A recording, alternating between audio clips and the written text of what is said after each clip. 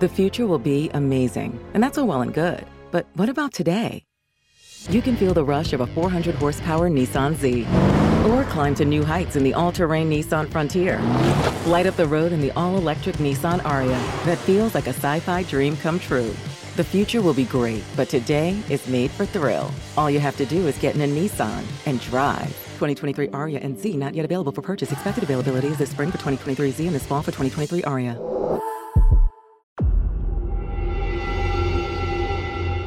Whether you're a skeptic or a believer, join me, Rob McConnell, as together we'll investigate the world of the paranormal and the science of parapsychology here on the X-Zone Radio TV show on XZBN and the X-Zone TV channel on Simul TV.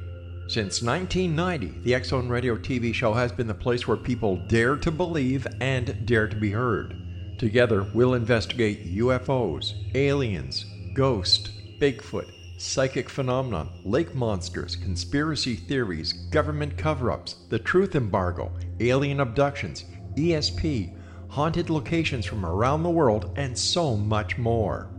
With over 28 years of broadcasting and more than 4,500 individual guests, the X-Zone is truly a place where fact is fiction and fiction is reality, as evidenced by the credibility, integrity, and professionalism of the guests that we bring to our international audience. If you have seen a UFO, had a close encounter, seen a ghost, Bigfoot, lake monster, or a story that you would like to share or have investigated, contact me, Rob McConnell, by sending me your email to xzone@xzoneradiotv.com, or you can call toll-free 1-800-610-7035, extension 143, and on Skype, X-Zone Radio TV.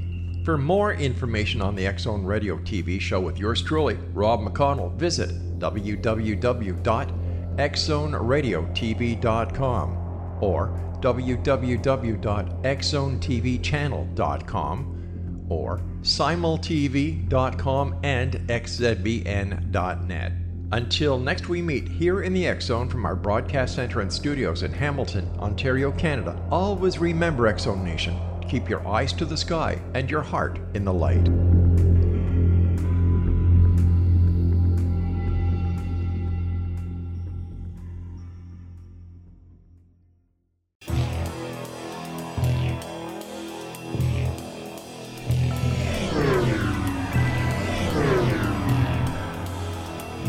This is A Different Perspective with Kevin Randall. A retired U.S. Lieutenant Colonel, Kevin Randall has been studying UFOs for nearly 50 years.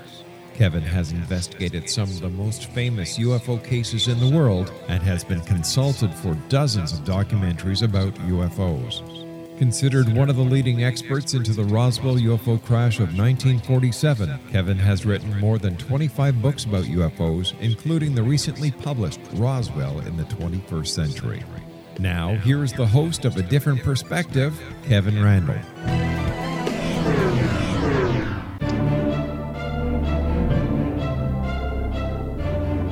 And yes, this truly is A Different Perspective, and I truly am Kevin Randall. I'm standing by with another special edition of A Different Perspective. Last time I promised to talk with David O'Leary, who is the creator of the Project Blue Book show that is currently on History. Unfortunately, he had a family emergency, but I lucked out. And I have Arturo Interian, who is a senior vice president for scripted programming for History. And he's going to talk to us about UFOs and how the program came about and some of the behind-the-scenes stuff so we can get an idea of what they're talking about. He is also executive producer of History's hit series Vikings, which was created by Michael Hirst, Knightfall, which is the #1 new drama on cable for the 2018-2019 season, and of course Project Blue Book, as I mentioned, which is coming from the Academy Award-winning executive producer Robert Zemeckis, which I wanted to point out because I think wasn't he the guy behind the Back to the Future movies? He did Back to the Future. He did Contact. He did Forrest Gump. Won an Academy Award for Forrest Gump. Did Castaway. So he's a classy, talented fellow. Well, there you go. And that was my guest Arturo, how you doing? I didn't get through all the introduction, but how you doing? Oh my goodness, I'm good. Can't complain. You and I have been, as you know, we've been communicating via email and discussing all things UFO phenomenon and UFO history. So I'm honored and happy to be filling in for David. I'm the executive producer for history on the series, and happy to have a chat with you today. And that was one thing that struck me is I noticed in our communications that you had a very strong background in UFOs, that you knew an awful lot of the esoteric stuff that most people aren't aware of. And I just wondered, how far back does your interest in UFOs go? It goes back pretty far, you know. I would say the two things that had the biggest influence on me was Close Encounters of the Third Kind. Seeing that in the movie theaters as a kid, and then there was this sort of Jack Webb drama series, which wasn't, in retrospect, if you look at it from today's lens, doesn't really hold up that well, but it was called Project UFO. At least in the United States, it was called Project UFO. That was sort of a proto attempt at what I think we're doing with Project Blue Book, and from then on, I just read every book I could get my hands on, saw every documentary, every special. I've read several of yours, as you know, Kevin, and so when this project came into my office, I was a very willing audience to sort of hear the approach and hear what they wanted to do.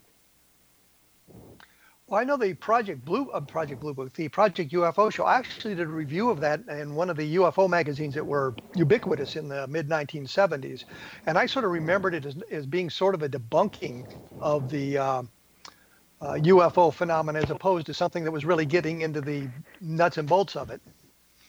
It was sort of the reverse of what we're doing. You know, as you know, the central thesis of our show is that Hynek goes from skeptic to debunker while he's consulting with the Air Force for 20 years, and ultimately comes to conclude that he's working for sort of a PR operation, a sort of a debunking operation, a fake news operation, if you will. Whereas that show, to your point, I'd like to debunk quite a bit. Once in a blue moon, they'd throw in sort of a Twilight Zone sort of ending. But largely, I think you're right. It was sort of like, it's all, misidentified planes in the skies and whatnot. But to be fair to Jack Webb, mm-hmm. he was the one that got the Air Force to microfilm the Project Blue Book files, so that all of us could now buy copies of the Project Blue Book files and have microfilm copies at our house. And so we kind of owed him a debt for that. And I guess Carl Sagan was the one that convinced the Air Force not to destroy the Project Blue Book files, so that we have that body of information to deal with. So, those are two things. By the way, that Sagan thing is ironic to me, because as you know, he was a big sort of debunker of UFO sightings. He really said people that saw them were equivalent of people that saw sort of leprechauns and fairies. And as you probably know, Hynek debated him on a couple of talk shows and situations. So I think that was really open-minded of Carl to say, hey, you know what, this is valuable data. Let's preserve it. And obviously, you've written about it. You know, you wrote the great book Project Blue Book Exposed, which is such a thorough discussion of so many cases. Well, and there's so many more cases in Project Blue Book. What I find ironic now, I have sitting on my desk a little blue hard drive, external hard drive that's about a little bit larger than a pack of cigarettes, and on that is the entire Project Blue Book files, all 12,000 cases, and all the administrative documents. And it just astonishes me that we have that data and we can put it on that little tiny device. So I have access to it through not only digitally, but I also have a complete set of the microfilms. So, and that's sort of irrelevant to anything, I suppose. Well, I will say that it used to be, I listened to an interview with Hynek where he said, look, it's like, it used to be over $1,000 to basically download or get a hold of that microfilm. So now that we can just, go on various websites or get it on a flash drive is fantastic. It's amazing how technology has evolved so that we can just, Google something or pull something up and just get access to FOIA documents or what have you. Do you use the Project Blue Book files much in the writing of the program? We do. I mean, I think you and I talked a little bit about this. I know, as you know, we have a sort of a short documentary at the end of every episode, and we have a sort of a longer one on our website.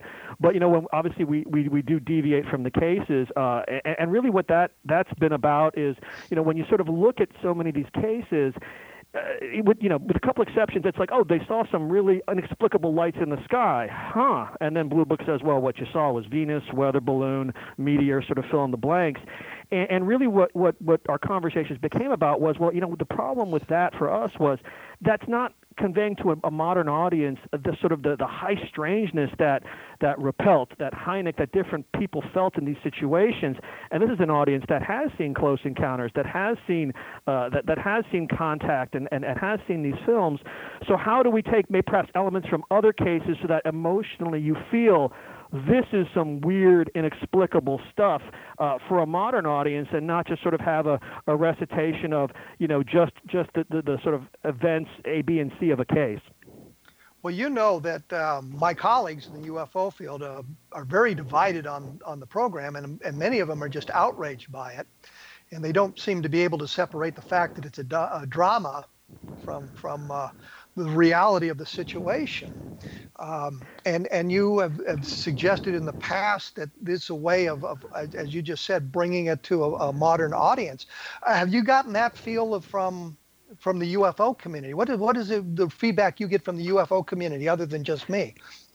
Well, it really depends. I think there's a certain guard that really wanted a documentary. They seem to be sort of a vocal small group. The show and yet I have tremendous respect for them, because we sort of stand on the shoulders of a lot of their work in trying to bring these sorts of stories and cases to a broader audience.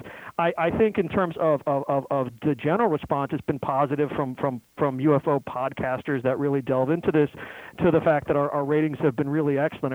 Project Blue Book so far is the #1 new cable drama series in the 2018-2019 season. Our very first episode had over 5 million viewers over the multiple airings, and that exposed them to the Gorman dogfight. Obviously, we changed the name for Fuller. We can get into why we changed the name into Fuller, but a case that I don't think 5 million people would have been aware of or really flocked to had it just been a documentary sort of case of what happened with Gorman over Fargo, North Dakota, and those elements. But I think the problem they're seeing, the UFO community part of them is seeing, is that there will be those who cannot separate the fact from the fiction and become confused by the elements of your program as if it's part of the reality.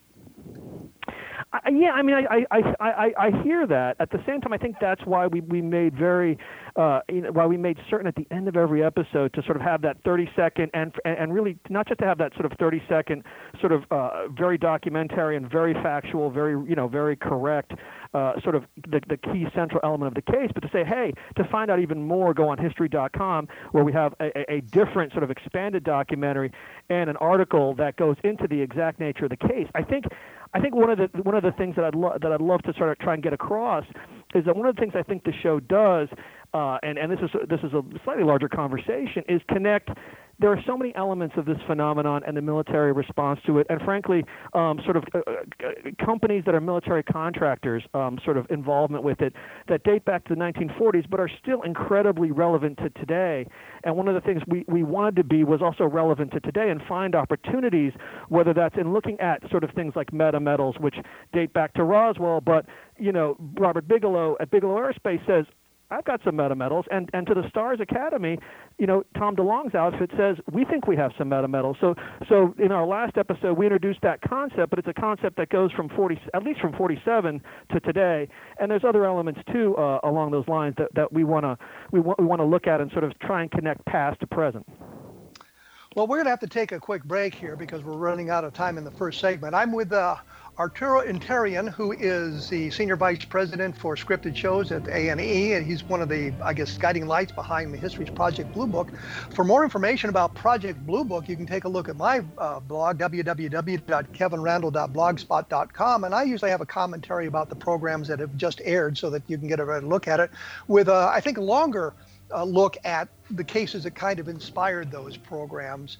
You can also take a look at the www.history.com/shows/Project Blue Book and get a better look for what's going on as well. We will be back right after this with Arturo Interian from A&E.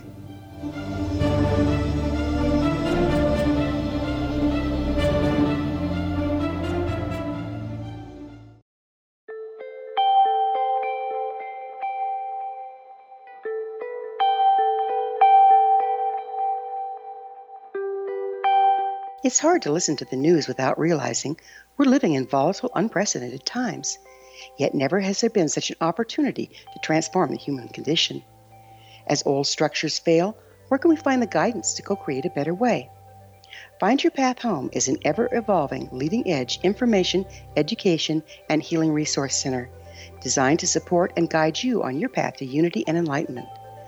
Based on sound principles employed by shamans worldwide, we provide techniques that can support you through the current transitions, offering online shamanic classes, international long-distance shamanic healing sessions, complimentary Mission Evolution radio episodes and Stairway to Heaven TV vignettes, seminars, retreats, and much more. All of this can be found on findyourpathhome.com. So I was watching the X Zone TV channel last night when I was abducted by aliens, and they kept repeating to me over and over again, simultv.com, simultv.com. What's simultv.com? That's what I asked them. They had it written on the side of their UFO. How do you spell that? UFO. No, I mean simultv.com. simultv.com. simultv.com. Right. simultv.com. Interesting that you were abducted by aliens in a simultv.com UFO last night. Oh, yeah? Yeah. Now that you mention it, I remember now last night I was awakened from a deep sleep. My great-grandmother was standing there. She said she'd come from the hereafter to tell me about simultv.com. She even spelled it out for me. simultv.com, sonny boy. simultv.com. simultv.com, sonny boy. Wow. Yeah. Guys, you'll never guess what my psychic guru just told me. simultv.com. Exactly. Are you guys psychic too? Of course. We all know about simultv.com. simultv.com.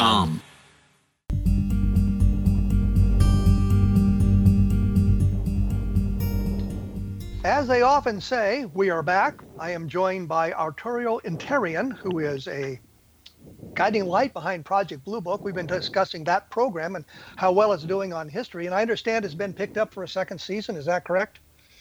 It has. It's incredibly validating and exciting that people have really responded to it. You know, one of the challenges we also faced in season one is, you get 10 episodes, so you're trying to sort of wrap your arms around cases that are representative of the high strangeness of Project Blue Book, that are roughly from that 48 to 53 era, and to sort of have a chance to sort of maybe explore things a little more deeply that we wouldn't even get to in season one, and not feel the pressure to try and get everything in there, I think is really an exciting creative opportunity. Well, I spoke to Paul Hynek several weeks ago about the program because after the first episode, I was a little bit bothered by the portrayal of his father. I thought that it was a little bit over the top. I mean, I knew Hynek. I didn't know him well. I'd met with him a couple of times. I'd been to Chicago to visit with him a couple of times. We went on an investigation together.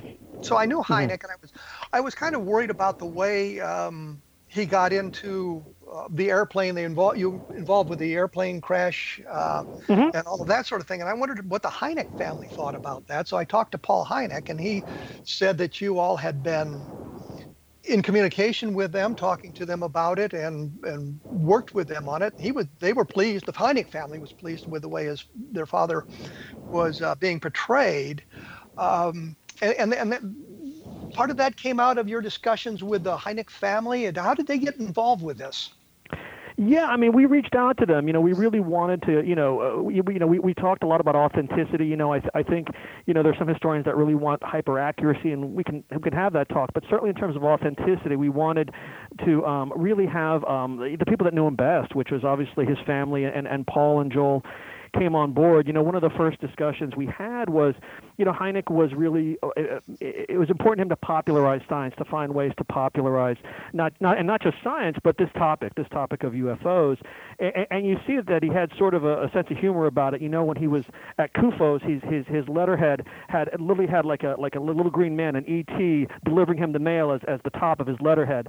If you watch Close Encounters of the Third Kind, he's there with his iconic pipe, looking at grays. This is not a guy that I think took himself, that seriously. seriously that he was in some ivory tower. I think he loved the idea of sort of popularizing these topics. And when Paul told me, he said, look, I think he with this approach, he would kick back, pop some popcorn, put on his slippers, and just enjoy it and be happy that it's popularizing the topic and introducing people to the topic. We felt very validated. Real quick about the plane that you mentioned, that came out of a discussion that Ruppelt really went up in T6 trainers on some of these UFO cases, and once you've got Hynek as essentially as your protagonist, the decision was made to why don't we send Hynek up there too with Ruppelt in one of these T6 trainers, and hence you got your controversial scene that you responded to. Well, since you mentioned Ruppelt, is Quinn really Ruppelt, or is he a combination of characters? It's interesting. He was, at one point, he absolutely was Ruppelt, and I think as we got into creative discussions, one of the challenges became that he was very similar to Hynek. I mean, here you had two people that took the subject seriously, but came at it with a skeptical bent. Hynek maybe to a degree more than Ruppelt, and we're both family men, and then we sort of said to ourselves, well, and are we getting rid of this actor if there's a season 2? Are we firing this guy because Ruppelt left Project Blue Book in '53, and are we making people suffer through the sort of Captain Hardin and Captain Gregory years? One guy was apathetic and the other, was a hardcore debunker. And we said, no, we think that there's a different way to go about this to make him sort of, have some of the attributes of Ruppelt, but be a different character, and we can go in some different directions with him and provide a more of a contrast to Hynek, which we thought, drama being conflict, you want characters that are not, always in agreement. We thought that was the creative opportunity and the way to go, but when we made that choice, we said, well, he's not really Ruppelt anymore, and so we really felt the thing to do was to change his name at that point and make him have some of the attributes of Ruppelt, but certainly not all of them. So the reason he isn't called Ruppelt in the show is because he's really a different person than Ruppelt, to make it, I guess, more dramatic.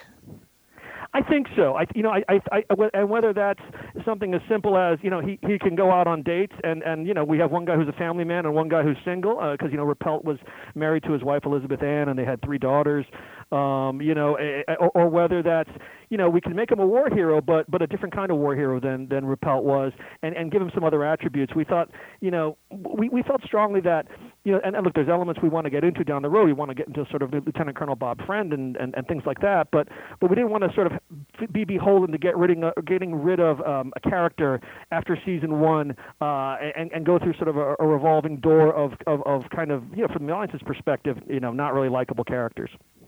Well, I noticed that you bounce around in the time frame. Your timeline isn't linear. I mean, you go to you go to the Lubbock Lights, you go to Flatwoods, you go back to the Green Fireballs, which I guess was last night's program. Oh, I shouldn't say that.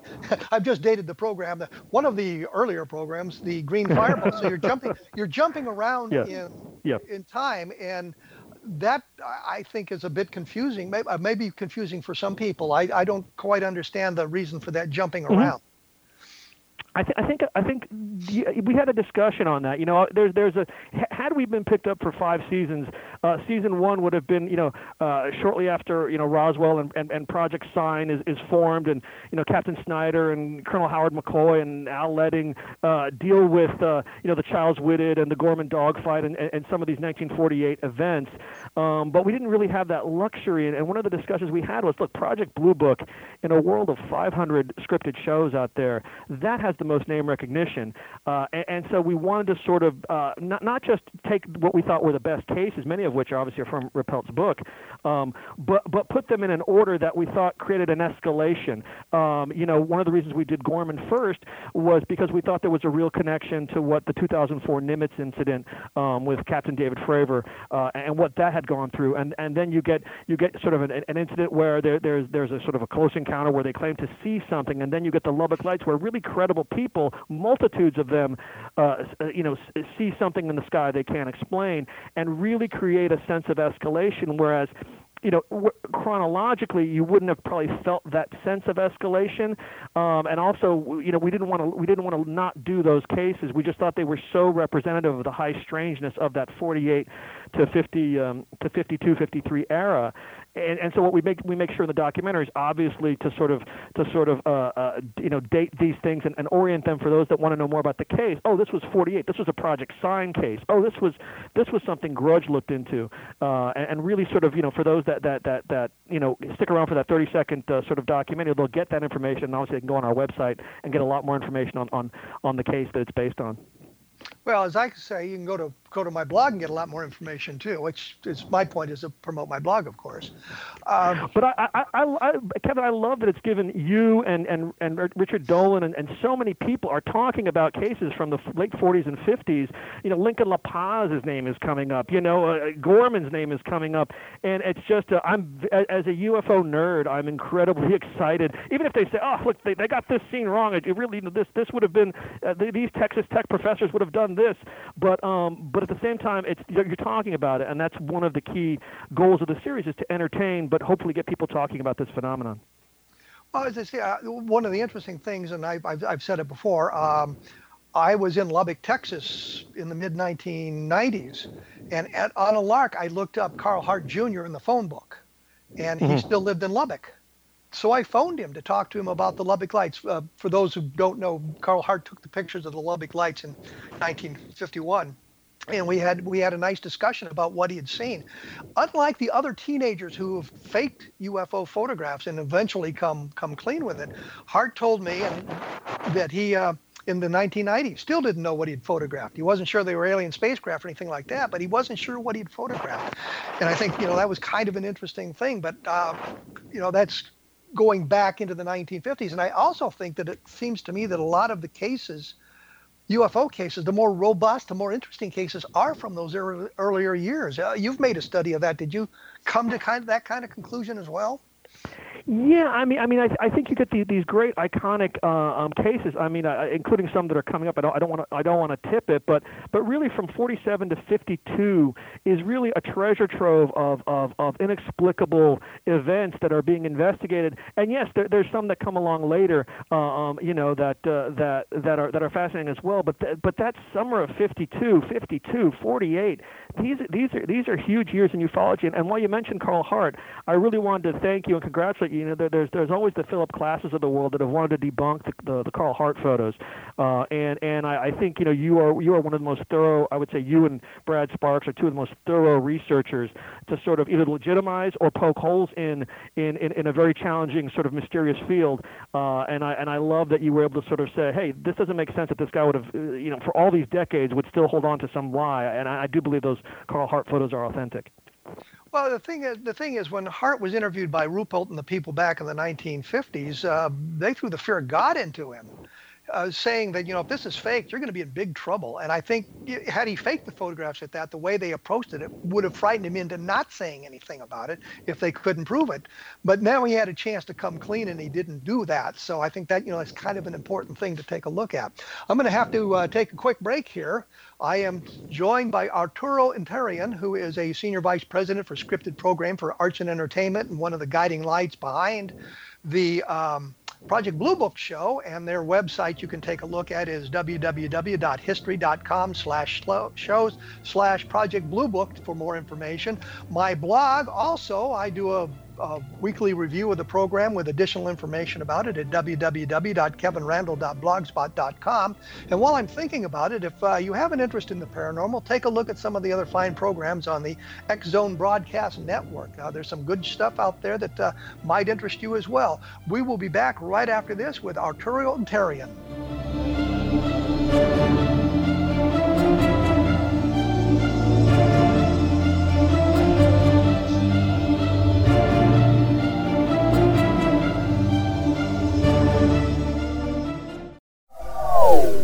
They are here, and they've been here for thousands of years, making their presence known in the shadows. They might be seen by a lonely motorist on a deserted road late at night, or by a frightened and confused husband in the bedroom he is sharing with his wife. But who are they? What do they want? Why are they here? Perhaps most concerning, has the government been aware of their presence all along? The new book by L.A. Marzulli, UFO Disclosure, the 70-year cover-up exposed, delves into the world of UFOs. Can full disclosure be soon?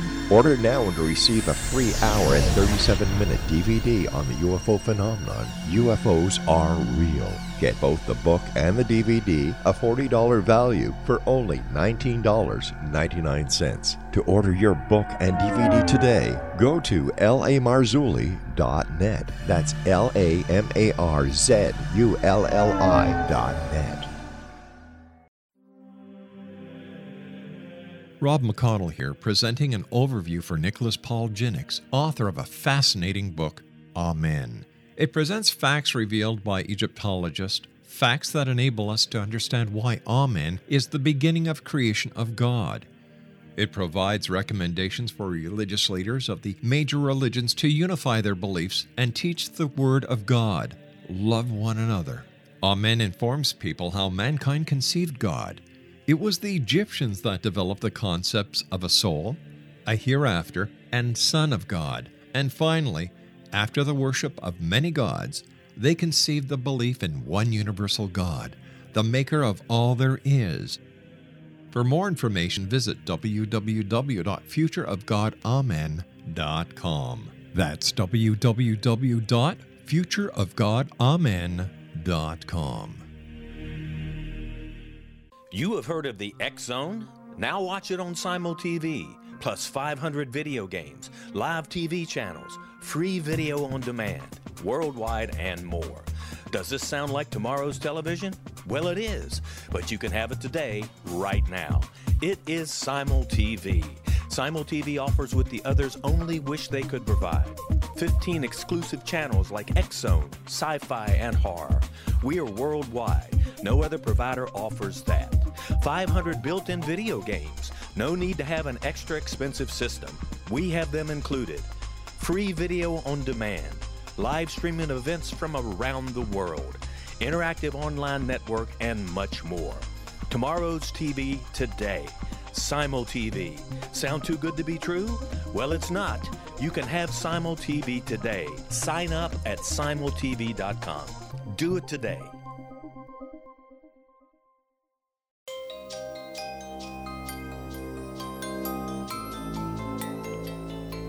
And I have returned. I'm joined by Arturo Interian, who is a senior vice president at Arts and Entertainment. We're talking Project Blue Book and UFOs and that sort of thing.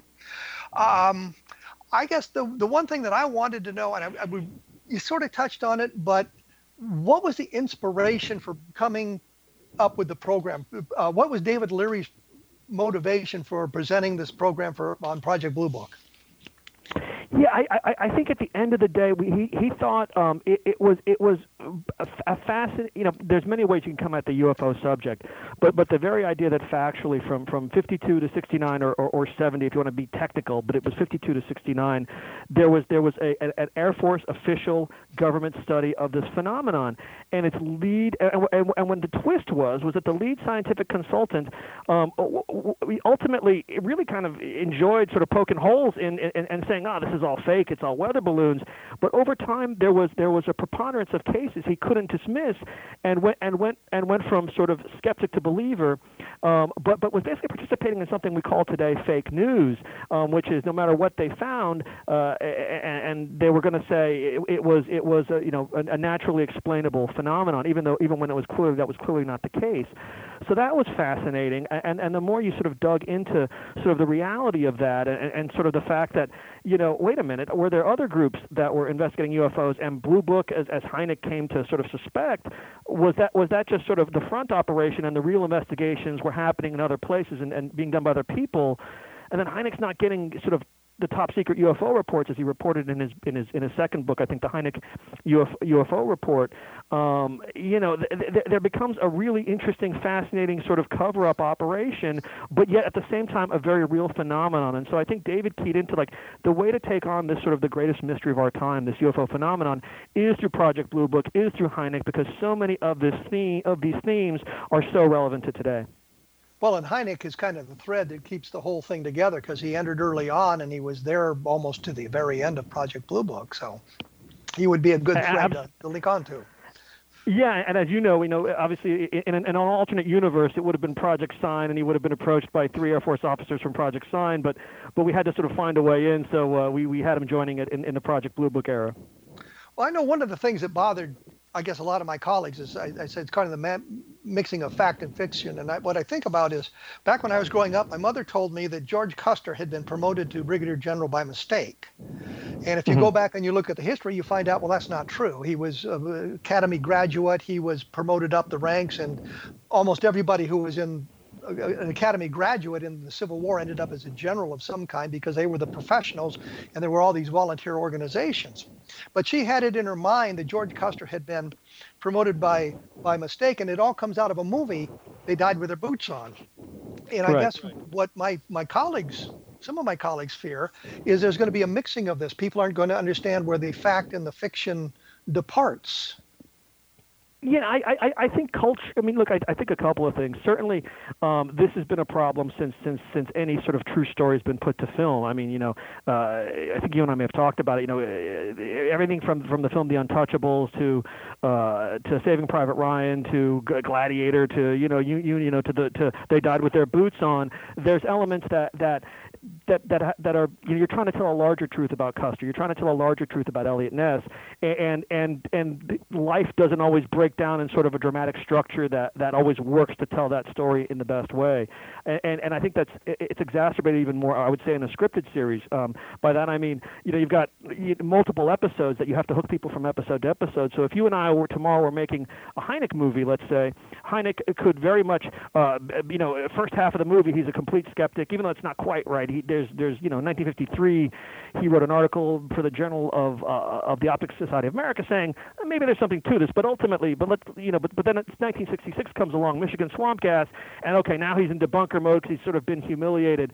I think for an audience that's watching episode to episode, it would be very challenging to have Hynek be in hardcore debunker mode episode after episode for season after season until you got to 66, because the audience sort of knows they have the benefit of historic hindsight that, like, yeah, Hynek, there's something to this, and we're trying to create a character that's one of the, if not the smartest guy in the room, one of the smartest guys in the room. So he has to catch on a little more quickly than he would if we did a movie where you're sitting down for 2 hours and you could sort of tell that larger truth via dramatization. Well, let me ask a question that bothers me immensely. Who is Neil McDonough? His character, or who he's based on? Who is he based on? I admire him as an actor. Sure. Love the things he's been in, like Band of Brothers and whatnot. But sure. Who is he supposed to be? I guess is the way I should have phrased that. He's largely, he's largely Twining and Cable, I would say. He's someone that before our show starts knows that there's something to this phenomenon, and is going to is going to keep a policy that keeps a lid on it. But so I'd say those are two of the he maybe has a little General Samford in there, but once we sort of said we want this guy to not be gone after a season, then you sort of have to do a composite sort of general, and then you feel like, well, if he's going to do this, that, and the other, we got to change the name, because really now he's not Twining anymore. Now he's not Cable either. So so those are some of the people that I think that are in his DNA, if you will. And if you want to nitpick here. I noticed last night he's wearing an Air Force Commendation Medal. Mm-hmm. That medal wasn't created until 1958. Well, I'm going to have my wardrobe person fired immediately. I'm kidding, Kevin. I know. As a military ex-military, I noticed those little things, and I'm probably like one of only 4 people in the entire country that would have picked up on that. Sometimes those things happen, and we try never to do it. And you and I have talked a little bit about this. Sometimes those things happen because it looks good on the uniform. So sometimes that's how those cheats can happen. Well, and a lot of people, I do notice. You used to be in Hollywood, they just throw the stuff on the uniform and nobody really paid much attention to it. And in today's world, they seem to get it much more accurate. The ribbons are in the right precedence on the chest. They're not upside down. They're not mixed together. The wearing of the various insignia is proper. So that's come a long way in the last 40 years or so. So that's kind of impressive. And while we're nitpicking, I just want to tell people out there that a couple things. Yes, Hynek has a pipe. You'll see 2 things. You'll see it in later episodes. He had it in earlier episodes. The scenes were scenes at home that we ended up cutting and not making the final sort of cut of the episode. We have to be sort of roughly 45 minutes. And also, I found that like a guy with a pipe looking around sort of a mysterious scene is just very. It almost played too Sherlock Holmes, almost like a parody. So we're very judicious about his use of the pipe. And one other sort of inside baseball detail, as you know, he played Littlefinger on Game of Thrones, Aidan Gillen, who's our amazing lead actor. And the discussion became like, well, Hynek for many years had a goatee, but the worry was that he's going to look like Littlefinger in the goatee. So can we just have him have like just a beard? And Aidan was very keen to like, this is a new character. So I think the goatee will show up at some point down the road, but just to sort of get the show on its feet, we didn't want to have him look too much like Littlefinger. Yeah, and I noticed he was Littlefinger right away, and I was yelling, "Where's Sansa when we need her?" and that's not probably. No, it's what appealed to him is he played such a horrible villain, here was sort of a very decent man, a family man, kind of up against a giant sort of Air Force and government machine, and that really appealed to him. Well, I've just got a couple of minutes left here with you. Sure. One of the things that in Game of Thrones, the planning for some of the things goes back years. The Hodor situation. Yes, you sure. find out in like the 50th season why he's called Hodor and where that came from. In a scripted series like that, do you plot it all out that far in advance? We do. I'd say yes and no. We knew we had 10 episodes, so we knew that there was some things we had to resolve, and there's things that we hope we're going to be able to get to. And I know we're short on time, so maybe at some point down the road I can discuss with you why that secret group is not the Majestic 12, but I'm sure many people think it is the Majestic 12, and I can talk to you about the 4 or possibly 5 secret UFO policy groups that I believe exist and why I believe they exist, and which ones had power and which ones didn't. But nothing in the show, I would say this, nothing in the show is random. If you see something like, wow, that didn't happen, there is a larger conversation or a larger point. It's really been thought about. So, anything from Russian spies to a secret UFO policy group has really been thought about and poured over and discussed historically. Well, I just have run out of things to say because I haven't run out of time, basically. Sure. Let me thank you for taking the time to join me here on A Different Perspective and talk about Project Blue Book and some of the behind-the-scenes things that are going on and the directions things are going and how things came to be. The website, I guess, is www.history.com/slow/Project Blue Book. Any hints of things coming in the future? There was a big event in the summer of 1952 that was a really big deal that I think we might be headed towards, and it really led to a big press conference and a lot of discussion about what could have happened in the sky. So that's the only hint I'll give you, and those that know what I'm talking about will know what I'm talking about. Well, and last night's hint, there we go again, last night's hint. And the hint we got from a previous show, it looks like you're going to deal with the Florida Scoutmaster next up. Sonny DeVerger, we're going to do our take on the Scoutmaster case. And that'll be interesting to see how you do it. Well, let me say thank you so much for taking your time. I appreciate you doing it, and good luck with the show. Well, you're having good luck with the show. We're looking forward to more episodes. Well, Kevin, thank you, and I just want to say I'm honored to be on your show. I've read so many of your books, and I'm happy to sort of let you behind the curtain and say, hey, why did they do that instead of this? Always happy to have that discussion with you. Well, thank you very much. You got it. All right, thanks, Kevin. This has been Arturo Interian, who is the Senior Vice President of Scripted Programming for Arts and Entertainment. You'll find out more about things at www.kevinrandle.blogspot.com. When we come back, I'm going to take a few minutes to discuss the last program we did and then a little bit more about things I've seen about Project Blue Book. We will be back right after this.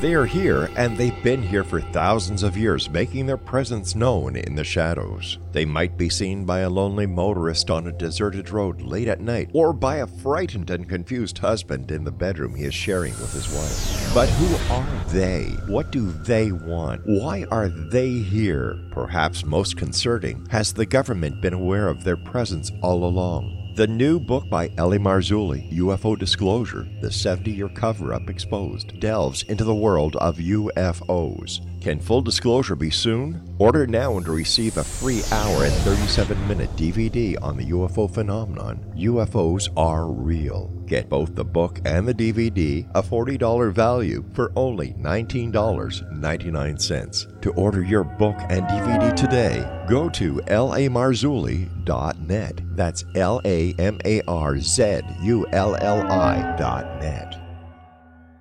So I was watching the X Zone TV channel last night when I was abducted by aliens, and they kept repeating to me over and over again, simultv.com, simultv.com. What's simultv.com? That's what I asked them. They had it written on the side of their UFO. How do you spell that? UFO. No, I mean simultv.com. simultv.com. simultv.com. Right. simultv.com. Interesting that you were abducted by aliens in a simultv.com UFO last night. Oh, yeah? Yeah. Now that you mention it, I remember now last night I was awakened from a deep sleep. My great-grandmother was standing there. She said she'd come from the hereafter to tell me about simultv.com. She even spelled it out for me. simultv.com, sonny boy. simultv.com. simultv.com, sonny boy. Wow. Yeah. Guys, you'll never guess what my psychic guru just told me. simultv.com. Exactly. Are you guys psychic too? Of course. We all know about simultv.com. simultv.com.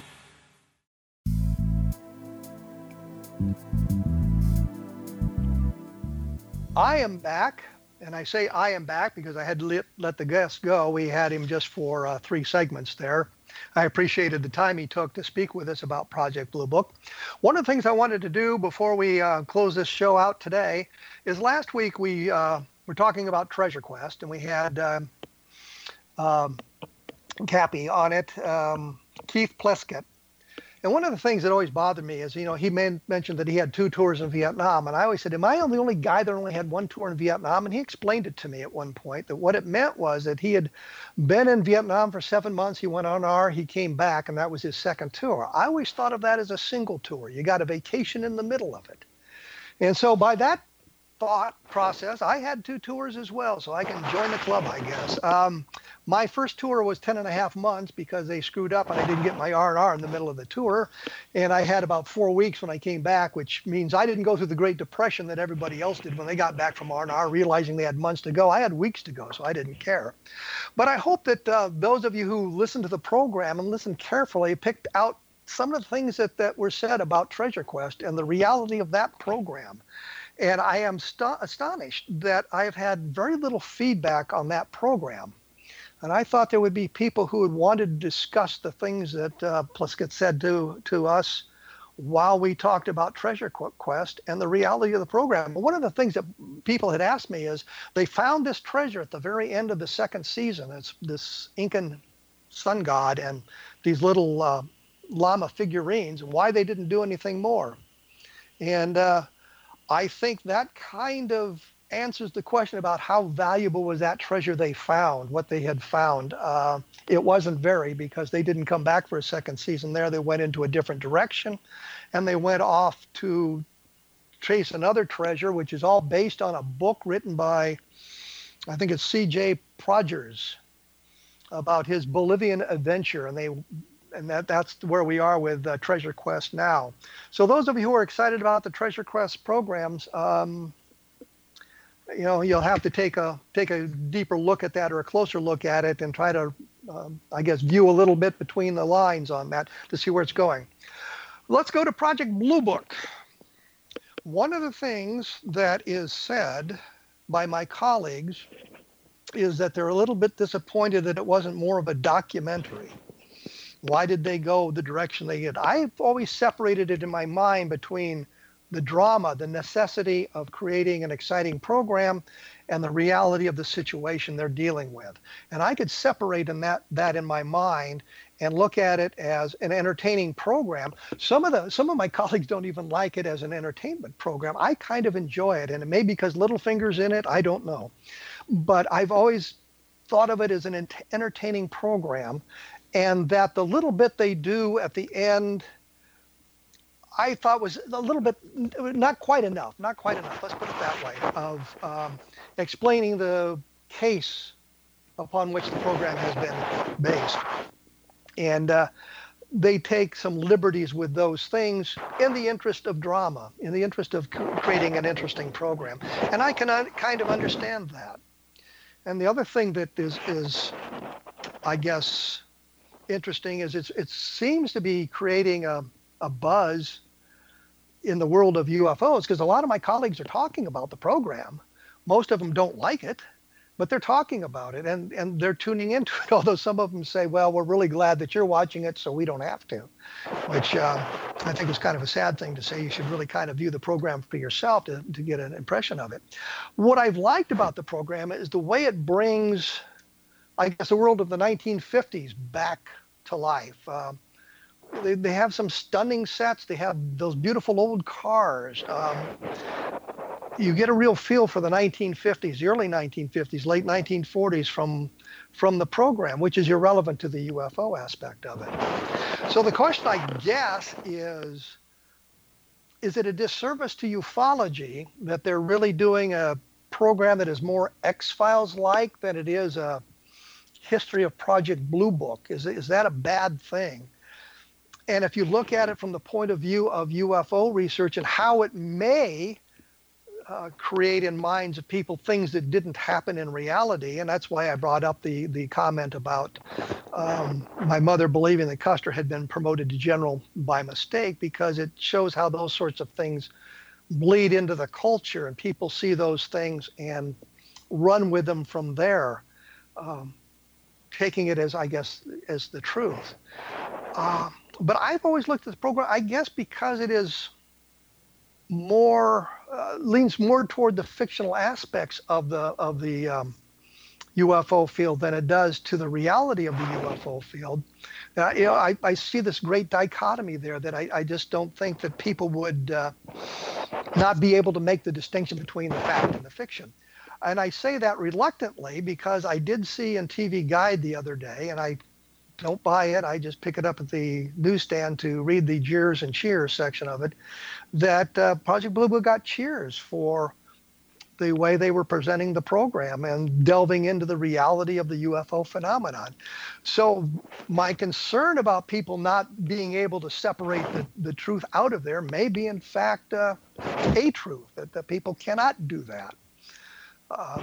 So that was one of the things that, and I've talked to Arturo about that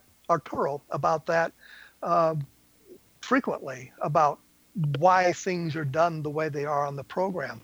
And I guess, we provided them with a platform to expound a little bit about what the program is and where it's going and the directions it's going. And I'm appreciative of the program. I enjoy it. My friends do not. If I was running the show, I would look at the military aspects and get it a little bit better. I would know the things. In the program, they had them driving Jeeps and they had government license plates on them. Well, military vehicles don't have government plates on them. They don't do that. I mentioned that the one general was wearing a medal that had not been created until 1958, that sort of thing. The saluting, they always get this. Movies and television are terrible on saluting. They just do not understand how that works. And one of the things they don't really know is on the flight line, which means you're out there where the airplanes are parked, you're usually not wearing headgear. You're not saluting because there's danger on the flight line. Planes are maneuvering around. The hat can be blown off and sucked into a jet engine and cause damage to it and that sort of thing. Little things like that. But that really doesn't harm the reality of the program because Hollywood just doesn't understand that at all. And I don't think they've ever understood that from my experience in watching what they're doing. So, we can pick it apart and we can nitpick it that way.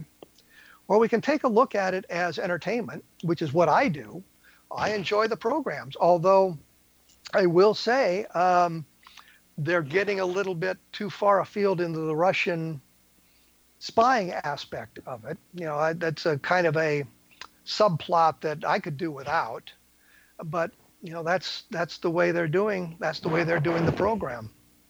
So you can take a look at that and wonder if that is really relevant to that sort of thing. I know when I was talking to various witnesses down in the Roswell area, one of the things that they all said, maybe not they all, but many of them said, was that there was a great deal of Russian espionage in the area. Of course, the reason would be the 509th Bomb Group, not because they picked up a flying saucer or any of that, but because they were the only atomic strike force in the world at the time. And there was questions that needed to be answered by the Soviets. How many weapons did we have? What was the capability of the units that would have had those weapons? Could they deliver them?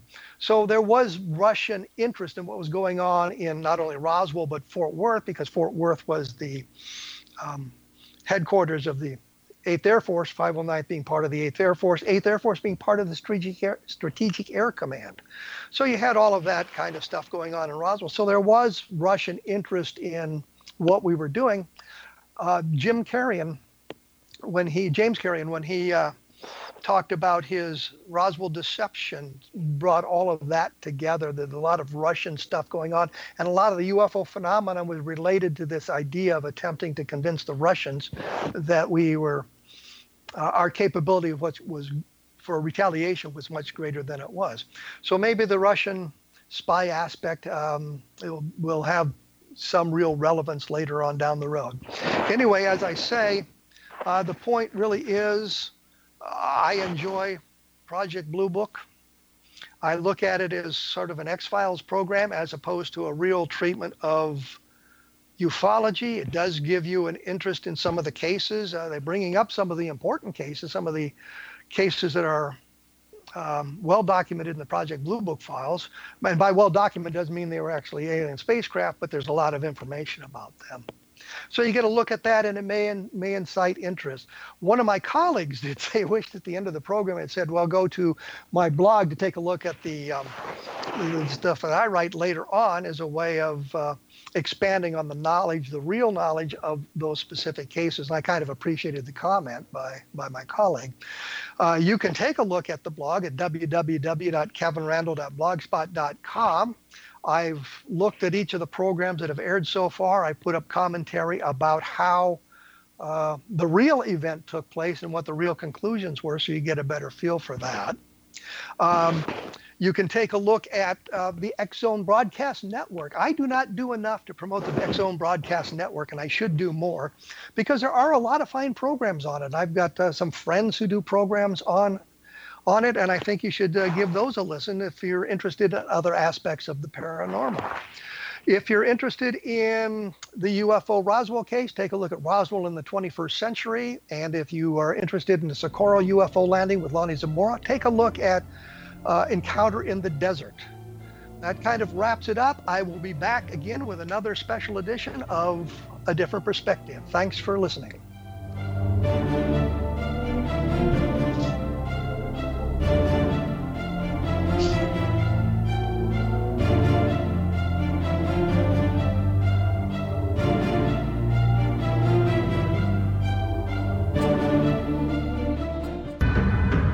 If you are looking for a safe, zero-calorie, natural option to the harmful artificial sweeteners on the market today, Just Like Sugar is what you're looking for. Just Like Sugar is a wonderful natural alternative for those health-conscious people who choose a calorie-restricted diet with a great, pure, sweet flavor that tastes just like sugar. Just Like Sugar is a great natural option for people suffering from diabetes and may be useful in restricted diet programs where standard sugars are not allowed and does not cause a laxative effect of some other sweeteners. Just Like Sugar comprises a perfect blend of chicory root fiber, natural calcium, natural vitamin C, and Just Like Sugar's sweetness comes from the natural flavors from the peel of the orange. Just Like Sugar is a natural alternative to harmful artificial sweeteners and will change the way that you believe all natural sweetener products taste. Just Like Sugar is available at your local Whole Foods markets, Wild Oats markets, Henry's, Sun Harvest, and many other fine natural food stores in the U.S., Canada, and worldwide.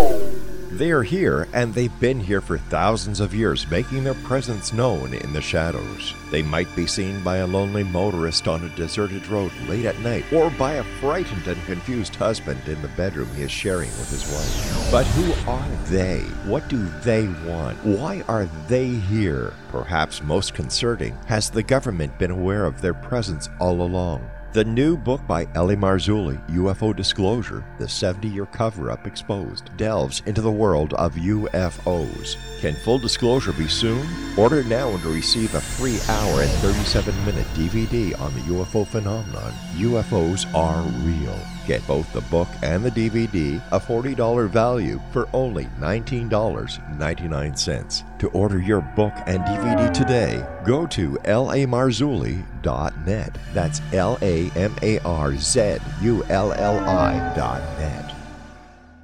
You have heard of the X Zone? Now watch it on Simul TV, plus 500 video games, live TV channels, free video on demand, worldwide, and more.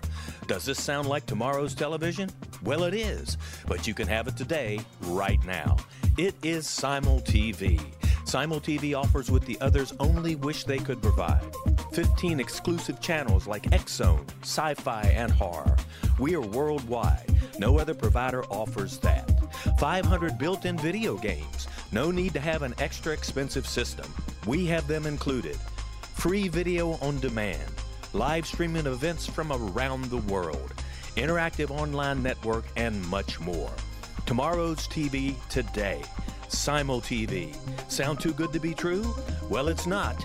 You can have Simul TV today. Sign up at simultv.com. Do it today.